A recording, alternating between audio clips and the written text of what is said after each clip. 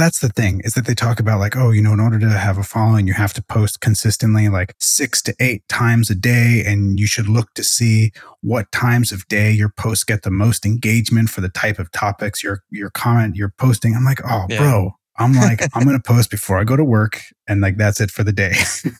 Like, that's all I got. I don't even check my work email that many times in a day. Like. You're listening to Working Code. And now your hosts, who wish they were Boolean, so the next time they're wrong, it's only by a bit. Adam, Ben, Carol, and Tim.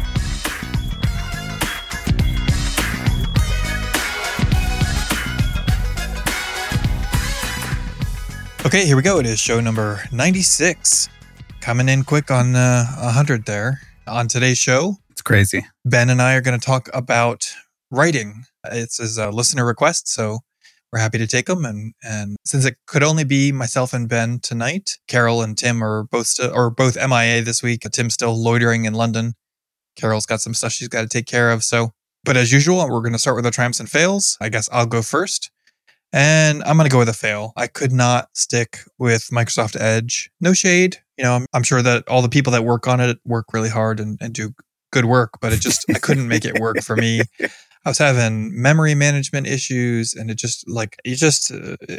it became too much to bear. The lag, especially like when you're trying to fill out a form field and there's a 10, 15 second lag trying to focus a form field. That was just too much for me. So. What? Wait, this is exactly. Saying... This is a top spec. This is not a maxed out M1 Max or anything, but it's an M1 MacBook Pro 2021. So this is now, granted, I do a lot. I've got 3 screens, right? The laptop screen and 2 external monitors and lots of apps open, but I've got a lot of memory, and I don't know. It wasn't working for me, right? I don't know what it is about Edge versus other browsers, but it couldn't keep up. Sorry to hear that. I know that when I've tried Safari, one of my big gripes with Safari is that I'll open it up and it's like, I feel like it's like a 10, 15 second delay from opening Safari to it actually being usable. I don't know what it's booting up into memory, but it's weird. Mm-hmm. Yeah. For me, Safari is like, it's just unusable. The problem with Safari is that it's Safari. It's like, it's the art student of browsers, right? It's just got to be different for the sake of being different. So that's my fail. How about you, Ben? I'm going to go with a triumph. I'm going to go with double triumphs. Coming in finger guns here. One is single barrel or double barrel? Double barrel finger guns. I had something like last Wednesday. I had an idea for something I wanted to build in the Legacy app. And I don't know if you ever had this situation. I'm sure you've had this situation where you can see the thing in your mind's eye, what you want to build, and you can basically get a sense of how it's all going to fit together, more or less, some fuzzy parts, but basically you can see the path. And it's really just a matter of grinding out all of that code, and the bandwidth between your brain and your keyboard is the limiting factor. And so I looked at this task and I thought, you know what? This feels like a week's worth of coding, like straight coding, doing nothing else. I can do this in a week. And I created an epic in Jira, and I put some really high level cards. Like I had maybe 20, 25 cards, and I just started picking them off one at a time. And I turned that feature on today. So I basically went from ideation last Wednesday to turning it on this morning. And I just feel really good about my ability to estimate. Which is like 7 or 8 days, depending on how you measure it. So good. You said you turned it on this morning. Yeah. So like 7 days. Yeah. So I felt nice. My ability to estimate, I think 7 days is like the max where I have any kind of high degree of accuracy. I think after that, I just start going by weeks. Like anything over a week is 2 weeks. And anything over 3 weeks is like a month. So that was my first triumph. Felt really good about that. My second triumph goes back to the whole legacy platform stuff that I've brought up ad nauseum on the show. But for those who are new, welcome. I work on the legacy platform at work. I am the last of the legacy platform engineers. Everyone else at the company would like me very much to be not working on legacy. And so it came up again. When are you going to start working on the new platform? And I'm very emotional about the legacy platform. I love working on it. everyone on the non-legacy platform is very emotional about the non-legacy platform, the modern platform. So it would have been very easy and very non-confrontational of me to say, you know what, it's time. I'm just going to drop everything that I'm doing and I'm going to move over to the modern platform. But I decided I didn't want to just cave. I felt like that was not the right move. And I also don't want to work on the legacy platform forever. That's also not the right move. So what I decided was I was going to pick a ARR, or annual recurring revenue threshold. And I said, ARR represents customer dollars, and those customer dollars deserve support and love and attention. And I said, when the ARR drops below a certain threshold on the legacy platform, I will stop what I'm doing and I will move over to the modern platform. And I think picking an ARR threshold feels like something everybody can just get on board with, and it doesn't have to be a lot of fear, uncertainty, and doubt about how long it's going to be or whether there's going to be value add. There's people there, there's money, there should be attention, but only to a point. And now that we have a point, we don't really have to talk about it again, which is, I just think, I don't know, I was really happy about that. Dude, that's amazing. I just want to say, like, I'm really proud of you, but you know, that puts a lot of emotion into the sentiment, which, you know, I guess is there, but like, it feels a little weird too. But like you said, it takes all of the emotion out of the decision, and it just says, okay, here's the line in the sand. When we cross it, then we cross it. Yep. You know, you don't have to keep wondering and stressing over it.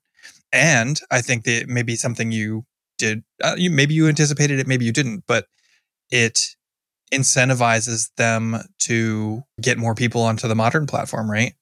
To do that. Absolutely. What is the word that migrations? To do that migration work. Yeah. Yeah, exactly. It's like, instead of me just being some arbitrary, emotional, stubborn person, there's now a thing that I can point to and say, I want to be on the modern platform, you know, in quotes, but I can't until we hit this goal. And so it's not like I'm not the blocker. Something else has become the blocker. Perfect. Yeah. Let me ask you this, though. If you had said, sure, you know, today's the day, why not? Let's just, like, you know, pull the tablecloth out from under these dishes here. What does that mean? Like, right? So somebody still has to do the ops work of keeping that stuff online. And I imagine, you know, occasionally there's bugs found or whatever. Would those still get attention? Or what does that mean? It's very fuzzy, you know, for the most. So certain things are not up for debate. So as an example, just yesterday, one of the guys from the security team, David Epler, he's well known in the Cold Fusion community as well. He came and gave me some results. There was a penetration test, which apparently we do annually now. At least on the legacy platform does annually. I think the modern platform might do it biannually. And there were some high, moderate, and low vulnerabilities that we have to take care of. And so that's one of those things, like, you just have to drop what you're doing and start addressing those things because they're time sensitive. So something like that would have to be dealt with. But bugs, I mean, there's already, unfortunately, I hate to say this, there's already many bugs in the legacy platform that are just never going to be addressed. So it's just more of that, I would suppose, if once we move over to the modern platform. Man, that's such a weird concept to me. Like, I get the idea of bugs that'll never be fixed because you've got the modern platform, and you'd rather, you know, maybe, I don't know how it works in your business, but, like, you know, there could be a component where customers might want to stay on the legacy platform, and that you might need to incentivize them to do whatever their part is to move over there, even if it's just like giving up certain features or whatever. But it's so weird. It's so weird.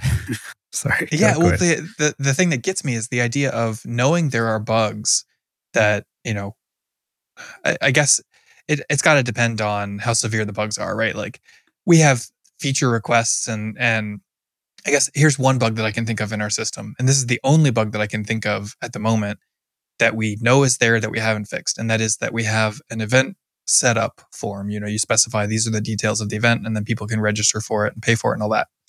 And that event setup form allows you to specify an end date that happens before the start date, right? That's something that we should have just caught in the validation, and we didn't. But at the same time, it's easy enough for you to go, oh, that's dumb. Like, maybe I shouldn't do that. And like, yeah, we should fix that. But at the same time, we've got so many irons in the fire, so many big fish to fry here. Like it's such a low impact, right? It doesn't cause any actual problems that I can think of. It's just, we shouldn't do it. It's a bug. But it doesn't cause any like other data problems or anything like that. Anytime that we find something that actually causes data problems or that prevents people from getting work done, that's like a, not quite a 4-alarm fire, but that's like okay, well, somebody's going to drop what they're doing and fix that right now. Right. Yeah, absolutely. One of the sore points for me, as I've brought up many times, is that at some point years ago, someone decided to introduce React alongside Angular in the legacy platform. The modern platform is almost entirely built in React, I believe. There's still some Angular a little bit, and there's still some Vue, I believe, as well. But the parts that are built in React on the legacy platform are just such a nightmare. And I've been complaining about it for so long, and I've maintained it, but it's I don't want to throw React under the bus entirely. I'm not hating on React exclusively here. Really what the problem is that it was React built with this crazy Redux platform approach, and the people who put it together didn't really know what they were doing. Like everyone was learning Redux at the same time, and it's just, there's so much indirection.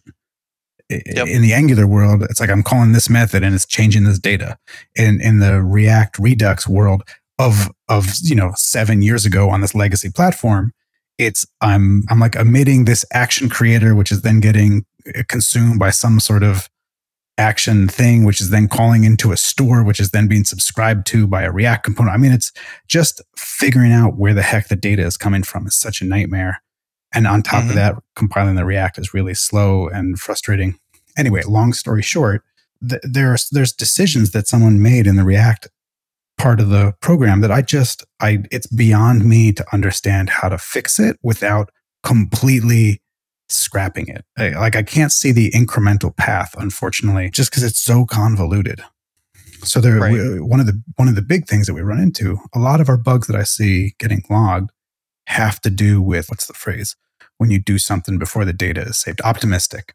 They'll make optimistic changes to the UI. Like instead of waiting for a record to be created and then having the primary key from the database to work with, they'll just create a UUID in JavaScript memory space and use that as the thing that they use going forward. But then the problem is users will then do subsequent actions on that thing, and it ends up sending the UUID to the database, and the database doesn't know what the heck you're talking about. So all of these things are like, can't cast UUID to integer. And it's like, in order to stop that, I'd have to completely rip out all of the optimistic updates that they're making to the UI, but that's all getting routed through action creators and stores. And it's just such a nightmare. Yeah. I mean, my understanding of optimistic UI updates is not something I've done a whole lot with. I just choose to be lazy and wait for the result to come back from the server and use that. But my understanding is like, you optimistically update state to assume that it's going to go well. And then when it does come back, then you update state again to say, okay, here's the new truth, right? That record you created is ID number 42. Well, there were all kinds of weird edge cases where the server request would fail or wouldn't validate, but then they wouldn't roll back the optimistic update. Or the server request just literally doesn't come back fast enough. Maybe it'll hit a node that's having trouble on the server and it'll hang for 5-10 seconds, and then the user is doing other stuff with that data at that point. And I don't know, but I'm with you, man. I spent so much effort trying to do things proactively in the UI, especially in the really early days. And now I avoid that as much as possible. And it just makes the code so much easier to reason about. And from a performance standpoint, I feel like it really didn't make that much of a difference. And it's much easier to maintain now. Yeah, I think that for somebody like Facebook who has, I'm just going to throw a number out here that is so large it doesn't even matter at that scale. But I imagine they have like 50,000 software engineers on staff, right? Like, did you hear though that they just started laying off some people? No. Yeah, I think like just as of hours ago, apparently they announced a hiring freeze, and I think maybe they warned of upcoming layoffs. So they haven't, I think they haven't laid off people yet, but I think they've warned that that's maybe probably going to happen. Interesting. Well, we'll have to see how that shakes out. No, I hadn't seen that. Tune in next week. But, like at their scale, obviously they have problems that they're solving that we just don't have to deal with at our scale with that kind of workforce, with that kind of, brain power that they can throw at everything. They can just have one engineer sit there and figure out all the little particulars of one screen for a month. Like, we just can't do that. That doesn't work in our business model. And I'm sure it's the same for you. Yeah, totally. But you know what, though? I have, or I should say my team has a similar React app that nobody wants to touch, and it uses Redux. And again, not to throw Redux under the bus. Right. Or under the bush. Sure, why not? Don't throw Redux under the burning bush. I think the problem, like you said, the problem is that we were learning Redux while we were writing this thing. And so it could have been done better by somebody who already knew better. But the only way you're going to learn is to make mistakes. And oh boy, there's mistakes in it. And it just became the thing that nobody wanted to touch because it's such a pain in the butt. And then it rotted on the vine for so long that like now it's basically unupdatable, right? The code is there. The code works. I don't think there's any bugs in it, but the dependencies and everything are just so out of date. It uses such an old version of React. I don't think it's, I honestly don't think it's possible. Like if we needed to make a change to that, I think we would just be like, okay, well now this is the moment that we rewrite it. Fortunately, it's a relatively small thing, but no. It's funny. And again, I'm sure a lot of this is just my lack of having immediate understanding of all things React, which makes it hard to understand what the path forward is. But there's little silly things. For example, we have some feature flags that have been turned on for everybody for a really long time. And some of those feature flags are being consumed in the React code. And so I'd like to take them out and make that code more maintainable, not have the feature flag branches that are doing this or doing that based on the state. And I can't just rip them out because one or two of them is actually based on another environment variable. But in order to get that environment variable down to the place where the feature flag is being referenced, I'd have to pass it down through like, I don't know, n-th layer of components, because I think the version of React that we have is before there was even context, I think. Wow. And I'm saying things that I don't fully understand here. Or maybe we've upgraded, but there's no prior art in our application about how to use context, and I don't know anything about context. So It could be as easy as saying, hey, something's going to provide this value, and then something far down in the stack can use it, but I don't know how that works. So if I wanted to pass this environment variable down, I'd have to literally what they call prop drilling, where I'm essentially passing it from one component down to a component ad nauseum until I get to the right layer. And I'm just like, no, I'm just going to leave those feature flags in there forever. Like that's the chances of me breaking something or like flipping my desk is too high. Yep. It's too high. So those feature flags are just now there forever. Well, forever until the legacy platform goes away, right? Like that's the benefit. Yeah. Forever has an end date. We just don't know what it is yet. So that's me. Okay. Those are my trumps. Yeah. That was definitely a full double barrel triumph there, buddy. Finger guns. Yeah. Cool. So let's talk about writing. So I guess off the top here, let's acknowledge that it was like, would we say 60 something episodes ago that we did an episode about blogging and the benefits of blogging? And I think that the way that we're going to talk about it tonight is going to be different, right? I don't remember the exact premise for that episode. It was like episode 36 or something. But we had, like I said, we had a patron and a listener ask some questions about blogging. And we thought, especially since you and I are the only two of the hosts of the show that regularly or semi-regularly, in my case, blog and have a history of it, since it's just the two of us, it was a good time to answer those questions. So that's what we're going to do tonight. So Ben, gosh, I don't even know where to start here. So what motivates you to write articles on your blog or anything else that you write? I don't know. Do you write anywhere besides your blog on any regular? No. I guess there's, I'm not counting Facebook or anything like that. I know you kind of post extreme summaries of your articles in some places. Yeah. That's my social media is strictly links to the things that I write. and photos of my dog. That's basically all that I have. Well, and videos, but we don't need to get into that again. Yeah, wait till the after show.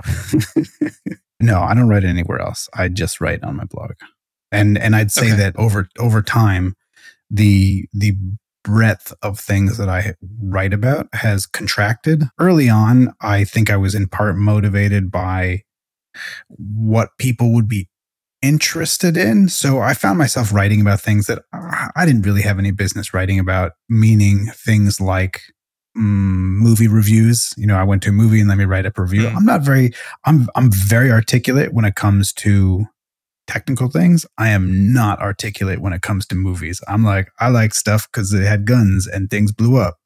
And I'm not like, so I stopped writing about stuff like that. I've really focused almost entirely on technical things and sort of tech adjacent, work stuff, work-life balance stuff, that kind of stuff. Right. That's cool. I guess I got my start. Oh God, I don't know. I was one of those like annoying teenagers, like on LiveJournal, just writing about my day. And if you are able to find that somewhere on the annals of the internet, please do not send it to me because I don't want to cringe so hard that I die. So I think I've always enjoyed writing as a catharsis sort of thing. I feel like I'm a decent communicator in terms of like being able to explain my thoughts, maybe not being super concise as the last couple of sentences can point out or can demonstrate. Maybe that's what it is. I like the written word because it gives me the opportunity to edit myself where, here on the podcast, I don't really get that opportunity so much. But so I've been writing for a long, long time. I was just said I have also been always drawn to writing. It was always something that I enjoyed in school, and I enjoy it out of school as well. Writing never felt like a chore. Mm-hmm. Well, I agree with you, but only the things that I chose to write. Right, like writing papers in school was the worst, and especially like any assigned reading or assigned writing, it was so difficult for me. Even if it was something that I would choose today to read or to write, just having it assigned, I think, made it difficult for me for some reason. So anyway, I have a long history of writing. And so at one point, when I got my first full-time Cold Fusion job, which was a couple of years before my first kid. So I want to say like around 2005, 2004. Let's see. My boss encouraged me to write about stuff. And I was like, okay, well, I kind of understand blogging, so I'll give it a go. And I did some very cursory searches for CFML blogs and I found nothing, literally nothing. So I was like, okay, fine, I'll start a CFML blog. It doesn't look like one of those exist. And my very first article was like, how to keep your application.cfm, because application.cfc didn't exist at the time, how to keep your application.cfm performant, and what to include and what not to include. And I very quickly learned through people like finding it, I guess, and leaving comments. And those, back in those days, you left a comment and it would include a URL as like part of your little profile bits of your comment, and they would link to your own blog. And I know yours does that right now, Ben, but modern these days, people just do like social links or whatever. But yeah. So like having people leave those comments showed me that there were actually already CFML blogs out there. And that's how I found out about like you and Ray Camden and all these other prolific CFML writers. And I was like, how did I miss this when I was searching for these things? How did I not find that these people existed? So apparently back then I was terrible at Googling. But so that's kind of like how I started. I was just at the encouragement of my boss. And I was like, yeah, I could do that. And I think I must have had some early success in terms of like getting people's attention, because I can't think of anything else that would have made me stay consistent. As much as I don't want it to be true, I guess I can just say I'm a bit of an attention whore, right? Like who has a podcast that isn't? So you get a dopamine hit when people leave comments on your blog posts, and 1,000%. It feels good, and so you just keep doing it. So I got started at work also. I don't even remember why I thought anyone would be interested in this. I started originally as an internal newsletter at the company I was working. This company, Nylon Technology, And I just started one day. I said, you know what? I'm going to start sending out a technology newsletter in-house. I call it the Nylon Technology News or something. And it was basically just me blogging. And then I would write everything down literally in an HTML file. And then I would do a CF loop. So I would loop over the email addresses of my fellow engineers, and I would just do a CF mail to them. And I would include this HTML file. And I don't even know why. I thought anyone would have any interest in what I was writing. I loved programming, and I do love programming. And I have always gotten so much joy out of it that I cannot help but assume other people will feel the joy that I feel when I look at code. And I just wanted to share that love with everybody else. And basically I got no response, which is, story of my life in many respects. And so I did it as this newsletter, I don't know, probably for 6 months or something. And then I decided that I just wanted to reach a broader audience. And that's when I started building my personal blog. And I actually found a copy of all the newsletters a while back. I'll see if I can. That feels like it's post-worthy. I feel like that's a nice retro time machine kind of a thing. But said like a true blogger, right? You got that content farm mentality. Yeah. Everything is content. content. That's such a huge thing. It's like I'm building my own encyclopedia, and I search it constantly. I have vague recollections of something that I thought about or something that I solved, or it's just something technical that I can't remember, but I knew I remembered it once, and I can look at what I wrote, from 5 years ago, and it's just there, and it's great. So that's what got us started blogging. Why do you still do it? Like, if it was all about the dopamine hit from comments that made that consistency happen, it's been many years for both of us now. Why do you still write?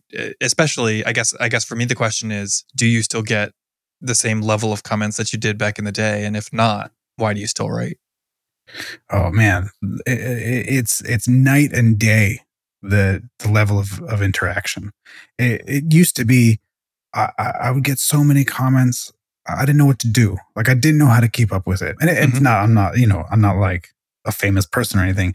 I'm not a very socially adept person, so it doesn't take that much to throw me off my game. But it was like I'd have a post and there'd be dozens of comments on it.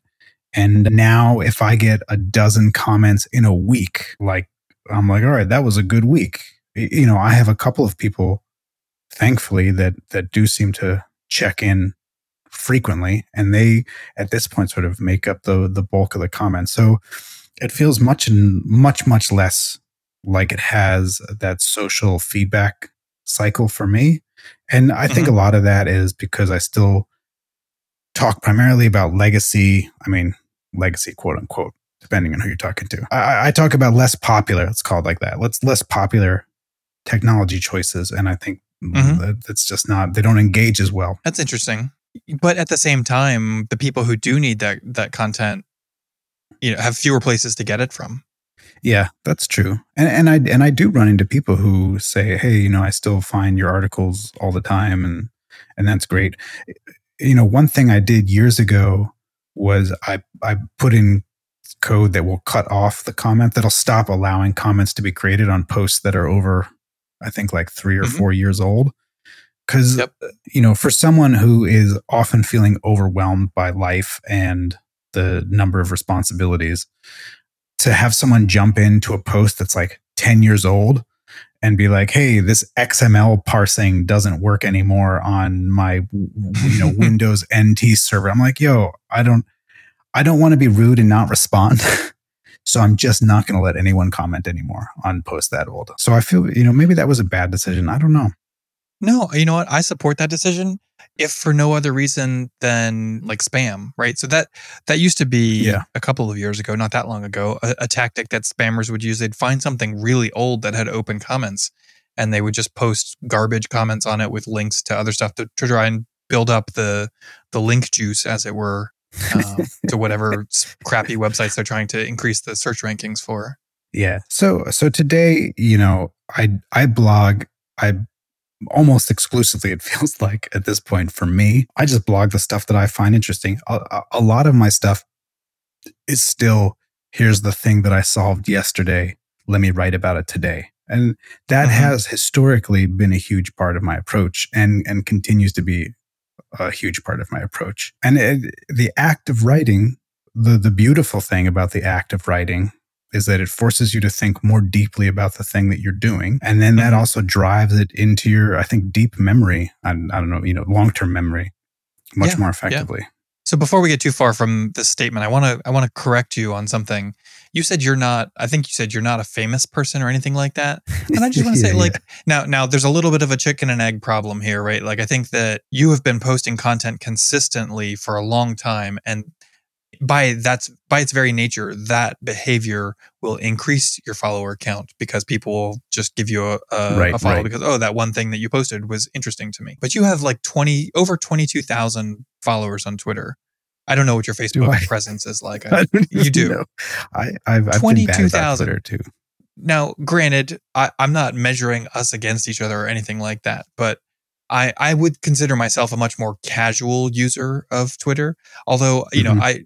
I kind of put myself in tech circles for the most part. A lot of the people that I follow are tech. A lot of the conversations that I engage in are tech related. And occasionally, when I do get around to writing something these days, I will post it on my Twitter, and I try to, do what I can to participate in those circles. But my following is like just over 1,600.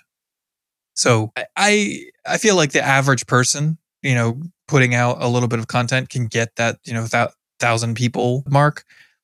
You are above average, sir. All right. I'll take it. I'll take it because I do not, I struggle socially, and I even on social media, I struggle to be consistent in any way whatsoever. I hear every now and then I'll subscribe to a podcast that's about social marketing, like social media marketing, just because I'm like, let me dip my toe in there to see what's going on. And I can only make it like 2 or 3 episodes before I'm like, I just can't deal with this. This is a waste of my time. Yeah, But it's so much effort goes into it. Oh my God. Well, that's the thing is that they talk about like, in order to have a following, you have to post consistently like 6 to 8 times a day. And you should look to see what times of day your posts get the most engagement for the type of topics your comment you're posting. I'm like, Yeah. bro, I'm like, I'm going to post before I go to work. And like, that's it for the day. Like, that's all I got. I don't even check my work email that many times in a day. Like,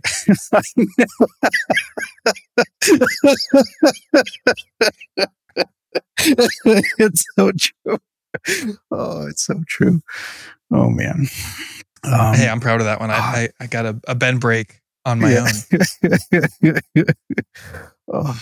So speaking of social media, for me, and I don't know if this represents everybody else's experience as well, but I feel like the creation of Twitter and the popularity of Twitter roughly coincides with Google killing Google Reader. At the time that Google killed Reader, it was a big part of my like daily morning routine. Get to the office, check in on all the blogs that I follow, see what their content is.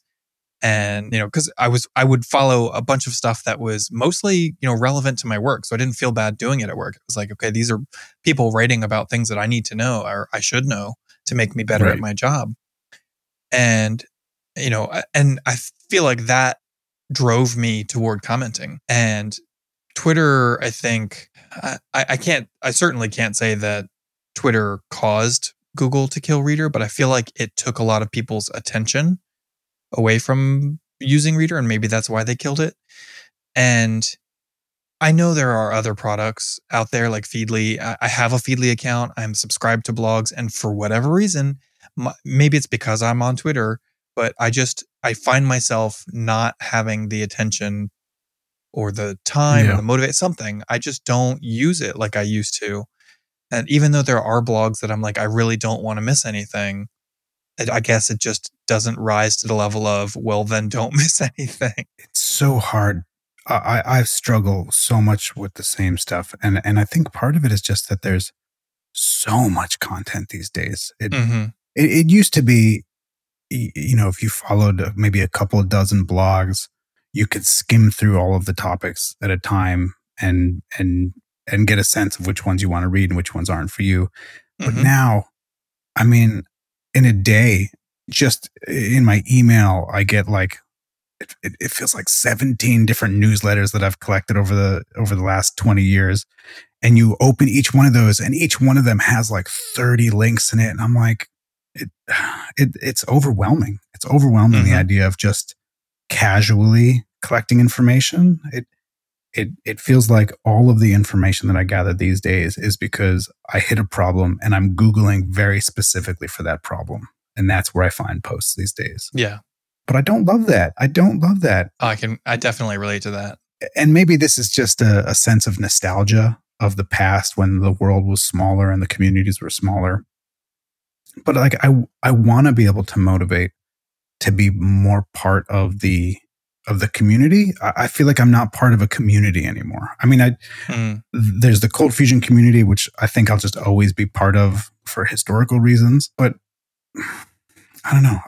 One thing that I've been playing around with is the idea of just dedicating Sunday, resisting the urge to write any code on Sunday and do just reading, whether that's a book or whether it's going through blogs or something, to just find information, just to like give myself a bounded context in which to absorb information. But I don't know. I haven't really done that yet. I did it like last Sunday, and it felt really great, actually. But we'll see if I can keep that going.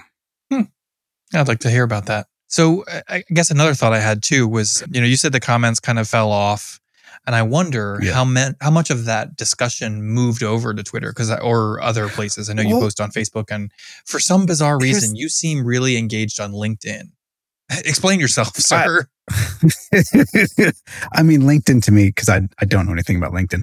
I haven't had to interview or look for a job, thankfully, in 15 years. I mean, in 15 years, I've had like 2.5 jobs. And, so I've not been someone who had to network or maintain a network of people or call on my network of people for help, thankfully. So I treat LinkedIn today more just like a social platform, but I don't post pictures of my dog. So it's the social me minus the dog. But here's the thing that drives me crazy. And I don't understand what this is about. So I will at work, when I write an article at work that feels at least mildly work related, and mild is pretty in quotes there, I will post it to our engineering channel in Slack. And I say, hey, I wrote this thing. I try to relate it to work. I say, in the legacy platform, we do this, and this is why I thought this would be a potentially interesting read. And I will have people go to the article that I wrote, clearly read it, and then come back into Slack and post a comment about something I wrote. And I'm like, bro, this comment will be lost forever. But if you had made this same comment, if you had taken the effort that you just put out and actually just did it over there instead of over here, like that would live forever. People will be able to find that. People will be able to respond to it.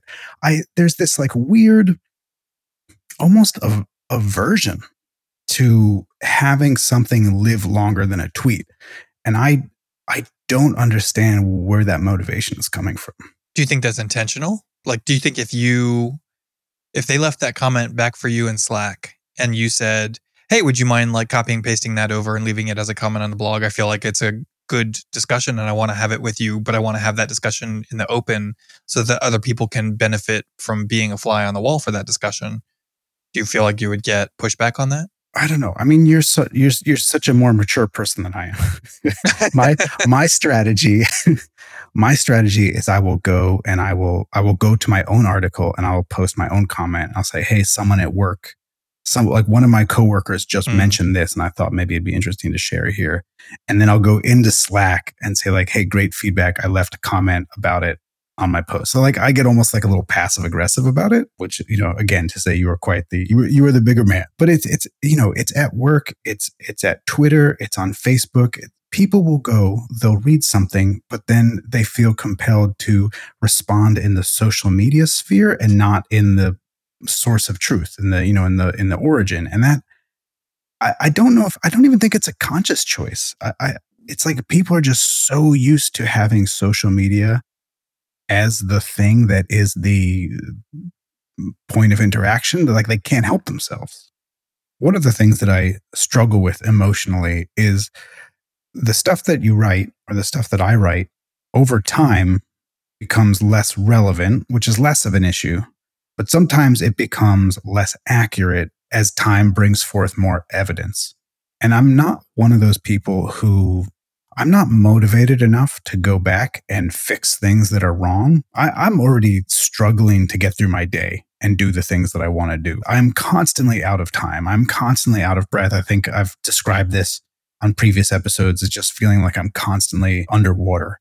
And I don't know how to solve that problem. But I know that solving that problem will not be helped by going back to an article from 3 years ago and fixing some factoid that I got wrong. But at the same time, I know that there are other people who might land on that article from a Google search and maybe be misled, or they'll find information that is inaccurate or might lead them into problems in other ways. And I feel bad about that. So there is like this emotional weight to feeling like everything you've done in the past is not perfect. And that sucks. But I guess, when that happens a couple of times, you learn from that. And I think that ends up reinforcing your future efforts. Meaning, let's say that I'm about to write something technical and I'll say, hey, this is how this works. And when you do this, the browser does this thing. Old me would have tried it in Firefox and been like, okay, great, it works. We're done for the day. But me with a long period of writing under my belt, I'll go, you know what? Let me just double check this in Safari to make sure that it actually does the same thing in Safari. And let me just double check that it works this way in Chrome.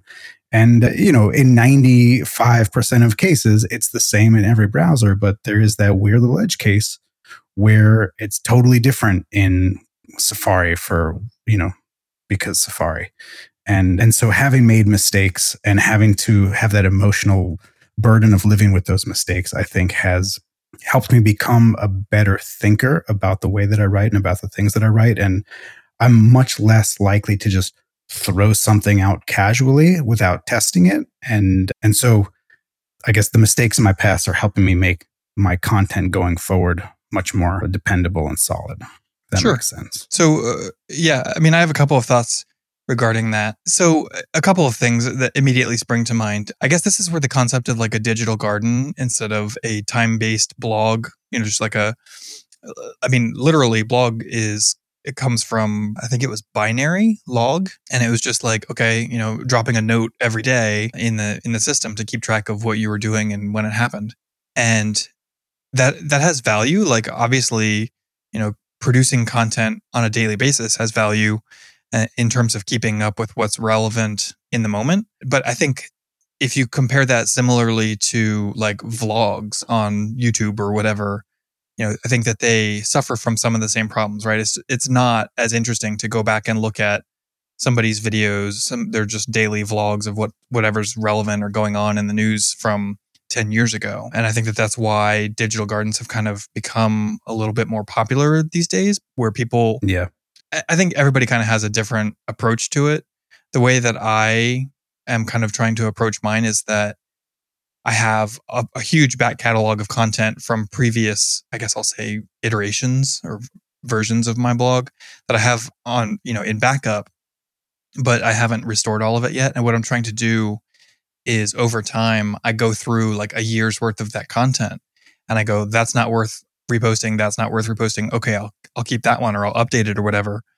And it really is like gardening, right? Like I'm pruning out the stuff that doesn't belong anymore, that's not relevant, that's just, it's not worth rewriting or it wouldn't have value today.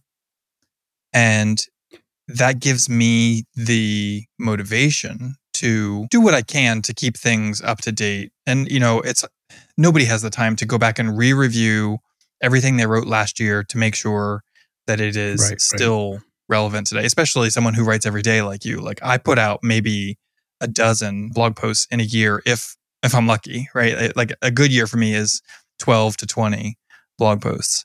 For you, I think a good month is 12 to 20 blog posts, 20 to 30. In a good month, yeah. Yeah. So like ain't nobody got time for that, right? Like we're not. Well, I was going to say, and that's my big issue with the idea of keeping things fresh, maybe, is that it only ever gets harder. Meaning that as your back catalog grows, the thing that remains constant is you. You can't get more you, and you can't get more hours in the day for the most part, unless you stop doing some other things. So the idea of going back and updating things, it's like it will only ever get harder if I want to keep doing that. Yep. So and that kind of ties in nicely with another one of the ideas that I had, which was like, especially considering you wrote your own blogging platform, it would be so simple for you to throw in like a little banner at the top of the blog post that says, hey, this was written more than 5 years ago, so there's a real good chance that it's out of date. It's still here because you might find it helpful, but there might be a more relevant or more recent resource for you to use. And then, if you do get comments about that. Actually, that's a really good idea. Yeah. See, you're welcome. I'll send you a check or an invoice. And I think that, wherever you're drawing a line for turning off comments, right? You said you turn off comments for old entries. Do the same thing for the banner, right? Like if you're not going to accept comments on something that old, then it's probably the same cutoff would make sense for displaying this is old. That makes a lot of sense. You're welcome. I guess the next one on here that's interesting to me in the moment is what do you feel like you've done right, and what do you feel like you might have messed up on? Well, as far as messing up on, I think it was writing about stuff that I didn't really have any business writing about. Earlier in the discussion here, I talked about writing about the movies, and don't get me wrong, I love movies. I really, really love movies. I don't speak about them really well, and I was doing it because I thought it might get engagement, to write about movies, but it always felt a little bit like a chore.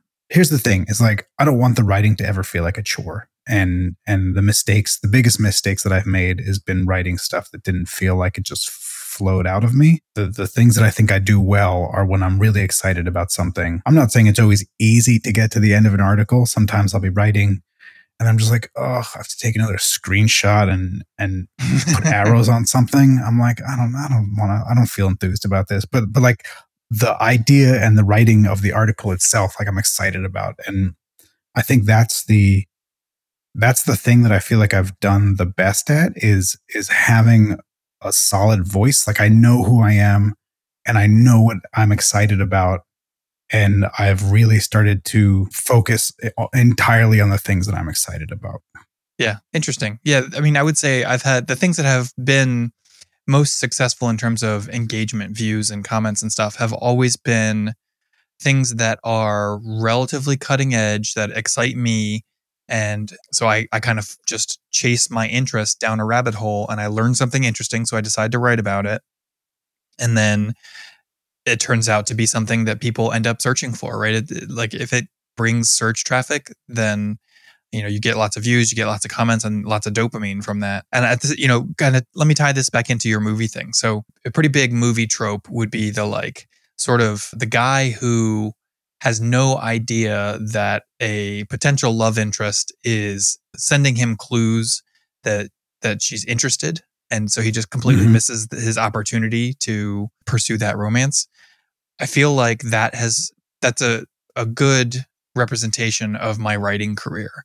I have failed to capture the lightning that's been right there in the bottle in front of me so many times, or failed to realize that the lightning was in the bottle, right? Like Bootstrap 2 era, so long time ago, I wrote this post about customizing a Bootstrap type ahead.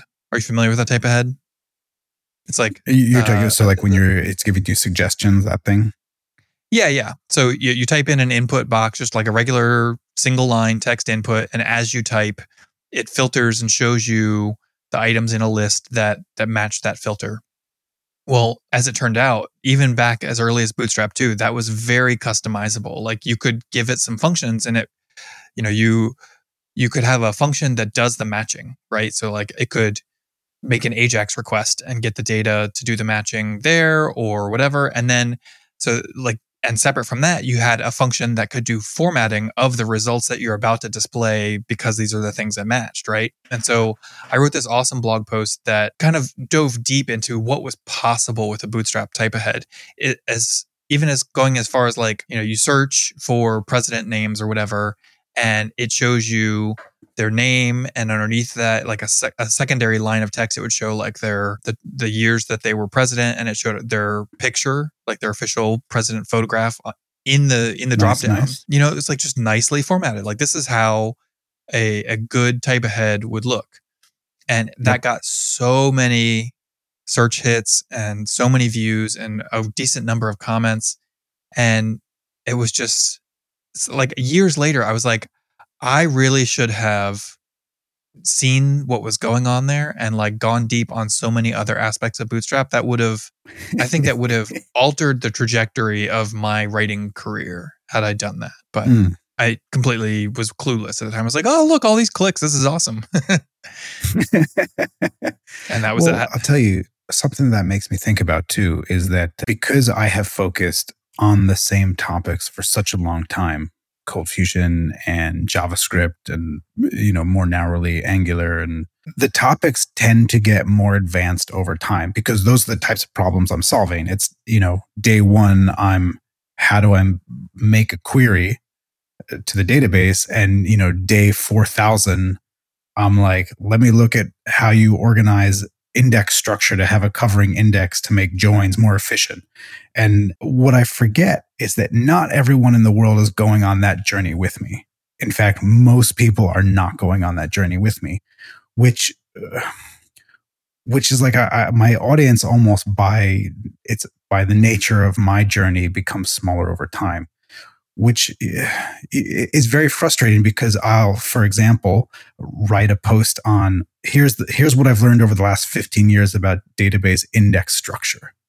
And I pour my heart into it. And it's, you know, it's an opus on how beautiful indexing can be and how fast and all these problems that it solves. And it gets very little traction.